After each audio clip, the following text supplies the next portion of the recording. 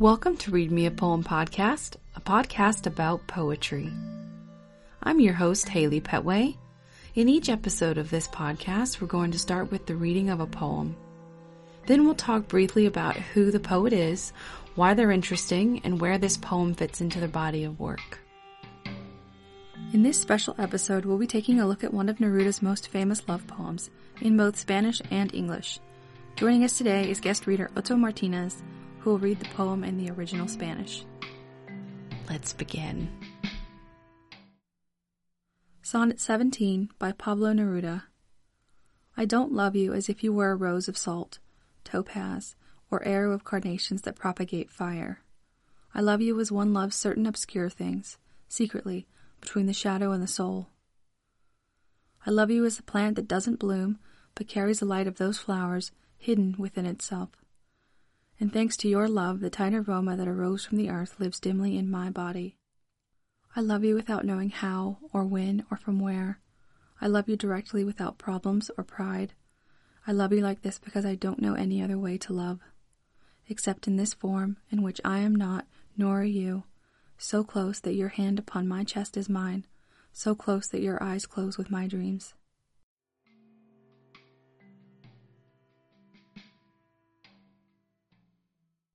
No te amo como si fueras rosa de sal, topacio o flecha de clavelas que propagan el fuego. Te amo como se aman ciertas cosas oscuras, secretamente entre la sombra y el alma. Te amo como la planta que no florece y lleva dentro de sí, escondida, la luz de aquellas flores, y gracias a tu amor vive oscuro en mi cuerpo el apretado aroma que ascendió de la tierra. Te amo sin saber cómo, ni cuándo, ni de dónde. Te amo directamente sin problemas ni orgullo. Te amo porque no sé amar de otra manera.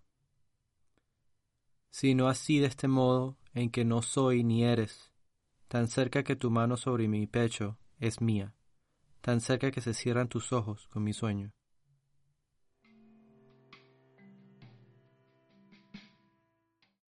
Now that I have declared the foundations of my love, I surrender this century to you.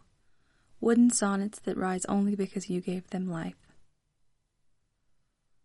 Pablo Neruda is one of the most influential and popular 20th century poets of the Americas. Praised by critics as the greatest poet writing in Spanish of his lifetime, he has been described as the Whitman of the South. He is especially celebrated for his odes and love poems. Born in 1904, Neruda's real name is Ricardo Eliezer Neftalí Reyes Basoalto. Neruda is from Temuco, Chile, and he studied under the tutelage of Gabriela Mistral, a Nobel laureate. In 1921, Neruda would move to Santiago to attend school and to work on 20 Love Poems and a Song of Despair, published in 1924. This work would be the one to put Neruda on the map and to establish him as an important Chilean poet.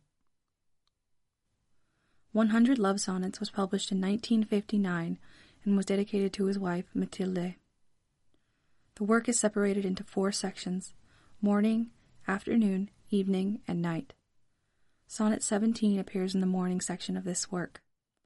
In this sonnet, and in many others in his work, Neruda contemplates love. In Sonnet 17, Neruda describes his love with a series of beautiful images and similes. He seems almost desperate to describe just the way he loves his reader.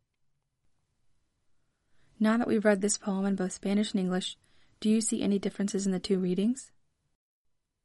Having read both versions, I think the original Spanish flows better.